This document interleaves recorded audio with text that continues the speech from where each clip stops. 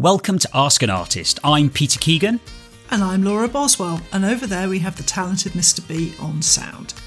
Now, as you all know, Laura and I are taking a break from the podcast as we get involved in our other projects and busying ourselves in the studio, but we haven't left you high and dry because we are picking some of our favourite episodes to listen to again. And today, it's an interesting one. We're going to be talking about the artist's persona. Bit of a fancy word, isn't it, Laura? The artist persona. What do we mean that by the persona of an artist? I've got this vision of sort of this Ponzi such and such walking down the street, sort of strutting his stuff in sort of a billowing sort of velvet coat. That's what you do, I see, at the high street, surely. Well, no, I don't tend to think about it like that. I think it's not that you're pretending to be something else. I think that as an artist, you kind of have to have a professional personality, because when you're a working artist, you have to face the public, and revealing your artwork to the world is a deeply personal thing. And if you're all raw and exposed when you show it to the public, it makes it really difficult. So our episode about the artist persona is really about how you develop a way of dealing with putting yourself out there so that you can inspire confidence in the people who are looking at or buying work, and at the same time give yourself a little bit of protection from criticism or comments that you might find hurtful, but you really don't need to show that hurt to the client. So we've got lots of helpful and realistic advice for how to kind of come up with a way of having a professional poise that just keeps everything on a nicely even keel. And it's an important thing, isn't it, Peter? Especially when you're starting out. It's quite a thing to learn. It is. It's something that I think kind of evolves over time, and sort of having that confidence to say, you know, this is who I am and this is what I do. I also see it as sometimes having two hats. You know, I put on my artist hat today. Today I'm an artist, and then I can go home and take my hat off, and then I'm suddenly, you know, Peter at home. So we'll talk about how we sort of get in the mindset of being an artist and how that helps our business. But before we do that, I think, Laura, you're going to splash a bit of colour into the beginning of this podcast. Well, I am, although whether it's a colour is debatable, and it's a bit of a controversial one when it comes to watercolours, because I want to talk about white. And white's an interesting pigment, especially in watercolour painting, because it alters the nature of the paint. It changes the opacity of any colour it mixes with, as well as the shade of that colour. And actually, that's something that I like to play with in my printmaking. So when it comes to printing Japanese woodblock, the way that the paint is used is kind of very similar to watercolour painting. So I can make a colour pale and translucent by adding more water to it and relying on the white of the paper to make it pale, or I can make it pale and opaque by adding white paint. So maybe I would use water to dilute my colour for a pale sky if I wanted to be translucent and brilliant. Adding white to a colour mix can in turn give an opacity and a creamy richness to a cliff face or an evening moon, where that kind of opaque look is much more suitable. And of the range, Michael Harding's Warm White is a particularly lovely white, and used on its own, it has a kind of subtle richness, but it also brings a surprising amount to the party when it's mixed with other colours.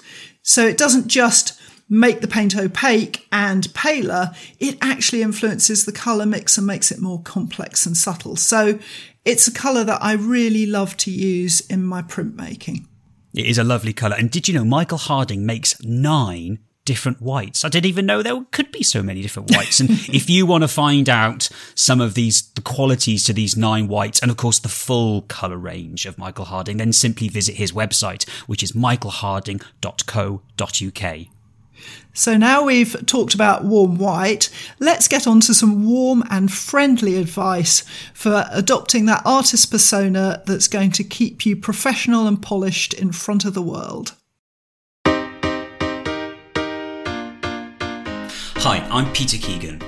Hi, I'm Laura Boswell, and there's the talented Mr. B working the sound. Welcome to Ask an Artist. Need help to take the leap and become a working artist, the sort that actually gets to make art and pay the bills at the same time? We're both that sort of artist. We pay our bills and we do it by making art. Every week we'll be using our personal experience to give help and advice in making art your proper job, whatever your friends and family may say. We'll be here to tackle everything from finances to finding a gallery, self-doubt to social media, the everyday practical stuff every artist needs to make a go of their career. So in this episode, we're going to discuss the artist's persona, what it is and why you should have one. So Peter, what would you say an artist's persona is? It's a difficult one, I think, with the persona, because people have very different preconceptions of what a persona is. And, you know, I'm thinking of some artistic heroes have a very kind of a famous, you can't sort of approach them, this sort of aura. And you know, I sort of see that as their persona, to some that are very approachable, some that are very business savvy with their marketing and the way they approach themselves. But I also think the persona is sort of how sometimes they relate their persona to their own artwork instead. I find that quite interesting. So people are very committed to their painting or their drawing or whatever.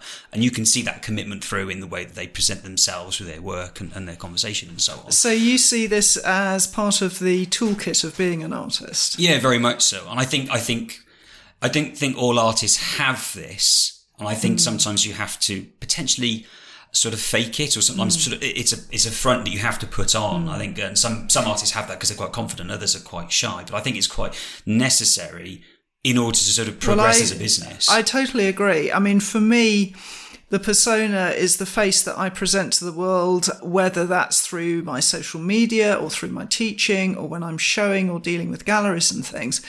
And it's not something that is fake, No. but it's like a role that you play where I use it to eliminate all the kind of awkward wriggling, apologising, oh, do you think I'm good enough? All that kind of stuff, which every artist feels, but you absolutely do not want to project to the world. Yeah. It's like there's two, it's like almost like a split like personality. There's the you, the normal private you, and then there's you put your artist hat on, and now you're a professional working artist. And so that's how I see it in the way that I present my work, is when I'm at work in the studio dealing with the public, I am the artist and I have that hat on. I don't have that hat on all the time when I'm at home and interacting with the family. Well, I have a friend who's a fellow artist, and he describes it as he used to be a barman when he was, you know, doing his part-time job when he was becoming an artist. And one of the things he did was bar work. And he said, it's like the front that you put on when you're working in a bar so that you can deal with drunks and awkward people and things like that without it getting to you personally. And the persona as an artist, I mean, hopefully you don't have to deal with too many drunks, but you do have to have a polished front that helps you through dealing with people. And that's an important thing to develop. And as you say, you can make a decision and almost fake it until you make it. I certainly made a decision that I would stop apologising, because I think probably as a nation we're really good at saying sorry all the time. So. And I know that I was quite apologetic. Were you put in positions to be made to feel apologetic? Yeah, in a kind of a way. It was sort of, especially when I was starting out, there was this very much a feeling that I was a woman with a shed in the garden who happened to be making a few prints. And if you are sort of apologising, saying, oh, well, I'm only this person in the garden, you're never going to get anywhere. What people are looking for is confidence. So they're not looking for arrogance, they're looking for confidence. Not putting yourself down on that sort of lesser position. Exactly. You know, I often feel that as well, sometimes sort of with my age, if you like, sometimes sort of have this preconceived idea that, you know, whether if you're a young emerging artist... Yes, Peter, I should say, is a youthful artist. I am not. I'm sort of at the start of my emerging career, but sometimes people, they do like to label you, and I think the art world is quite bad for that, actually. For sure. They like to pigeonhole that you're this, you're that, you're a printer and you don't do anything else, or you're an older, more established artist. Yeah, there's definitely a hierarchy out there.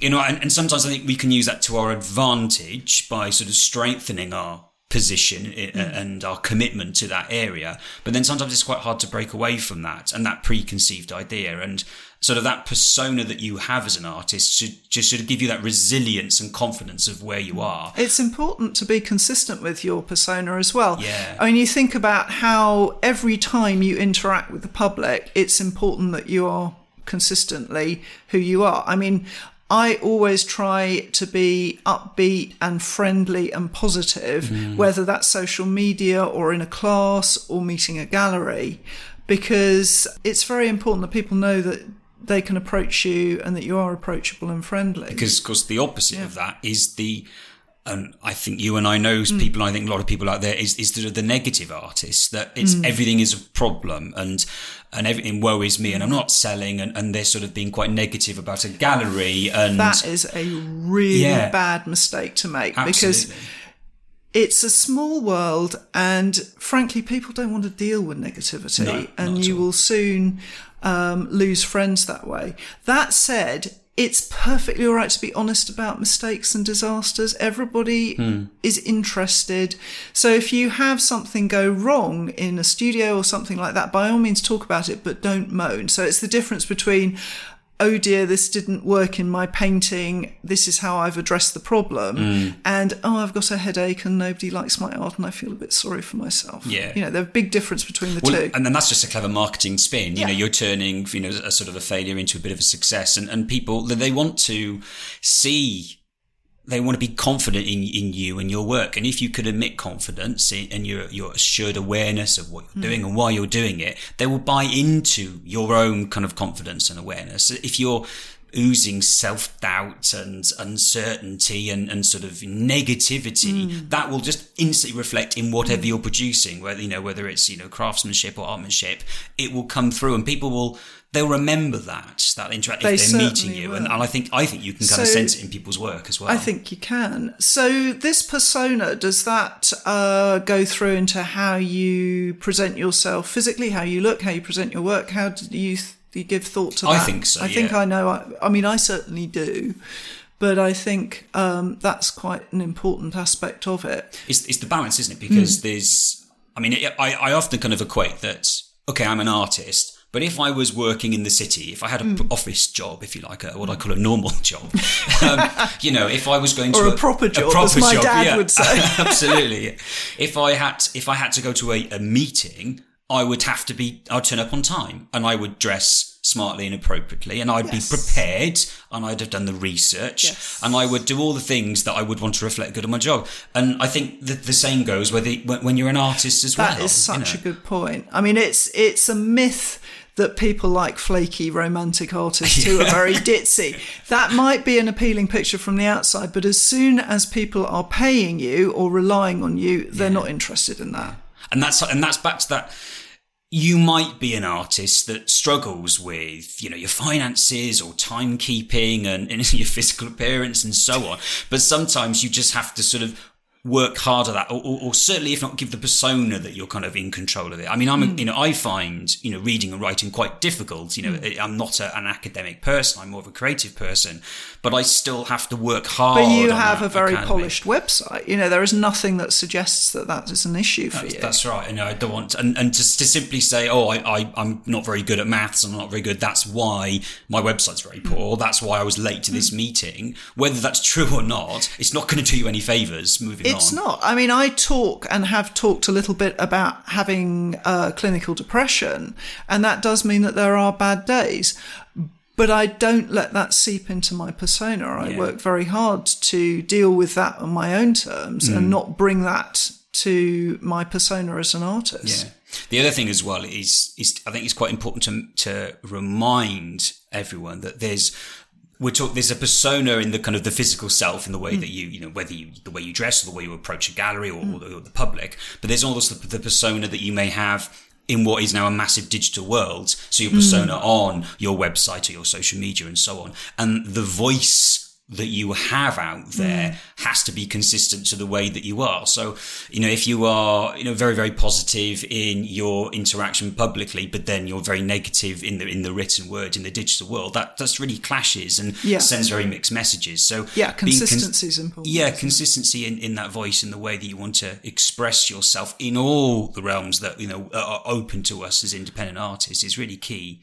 But I think it's protective of you too, your persona. Yeah. It's a very powerful tool for buffering yourself from the outside world, because you must remember that anybody who's relating to you as an artist is relating to you in that role. They're not attacking you personally. Yeah. Because there are always ups and downs, and you are going to get criticism or rejection or thoughtless comments, all sorts of things like that. And being able to see that as directed to you, the artist, and not you, the person, is really helpful. Yeah, it's always the job, not the personal side. And that's hard because, of course, art is such an emotive, personal thing, and it can sometimes feel like, it's an attack on your work. But you just have to put that barrier down, you put your professional hat on and approach it in a very pragmatic, positive, business-like manner to protect yourself, to protect your work and the image and so on. And I think that's something that we're going to be talking about in an episode on criticism and feedback. But I find also it's a very positive thing when I'm leading a class, for example, because I know that the role I play as an artist puts me in the position where I'm telling people what to do. I'm expecting people to follow me. I'm presenting myself without any kind of doubts or, quite often in classes, I'm not quite sure how it's all going to work, but I don't communicate that to the students. I think you'll find all teachers are like that. Absolutely. And it's your persona that's going to give you the control and the kind of calm to work well with others. Yeah.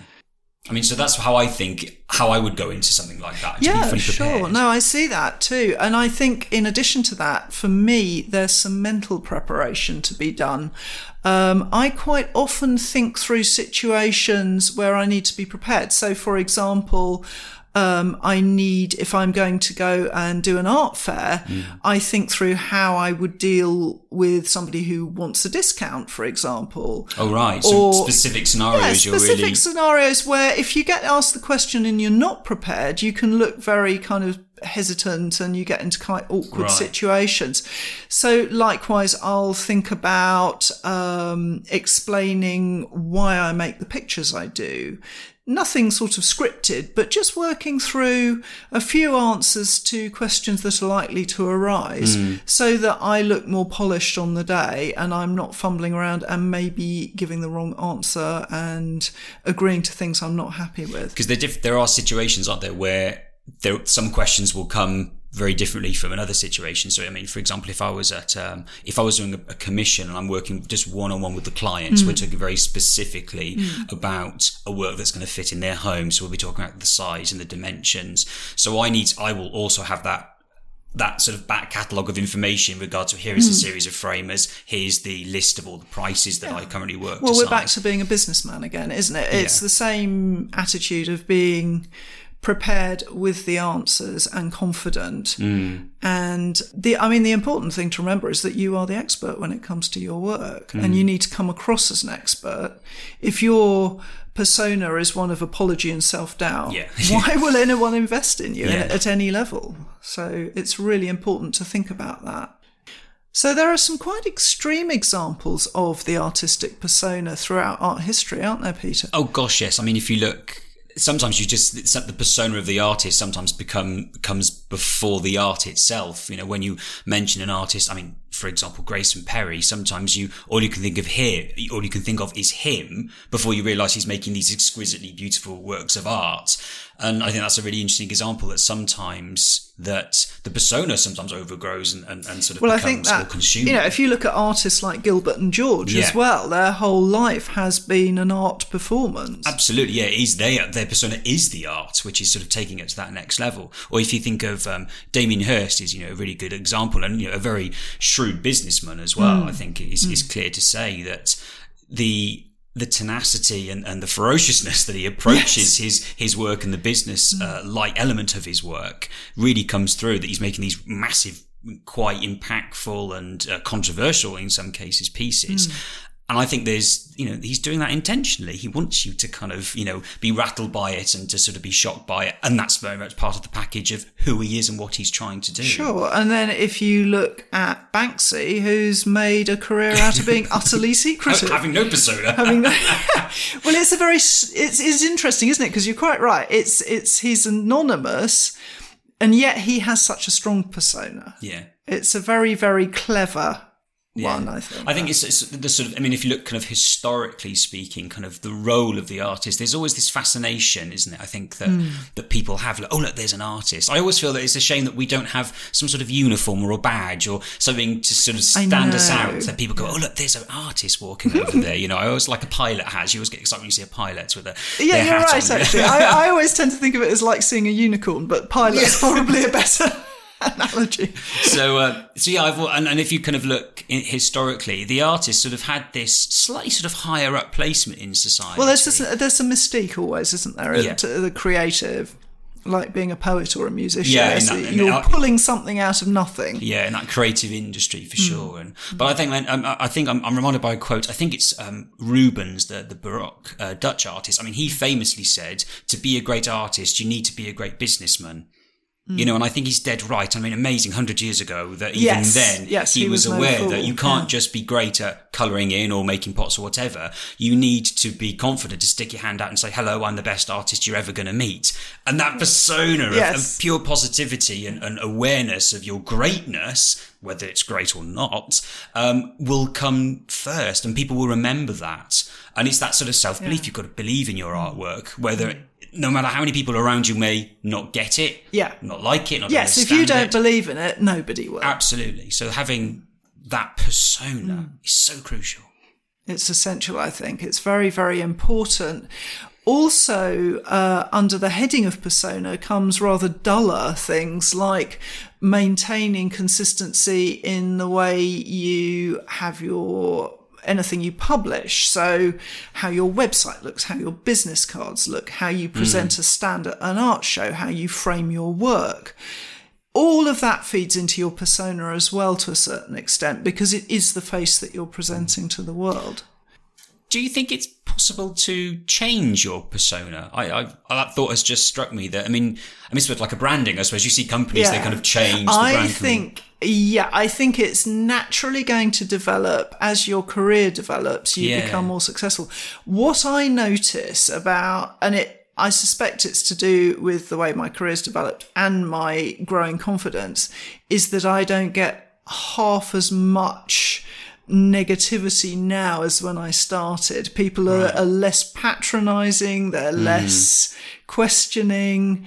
Partially that's because I've become increasingly good at what I do, but also I think that's to do with my persona is much more confident and I'm bolder. Are you consciously changing that, do you think, or is it's like I do quite often run exercises where I'll say to myself, like I said about I will stop apologising. And it's like, things like how you answer people. So if somebody came up to me and said, oh, this print, it's really expensive, I will smile at them and say, yes, it is rather. You should have 2 of them. They're a great investment.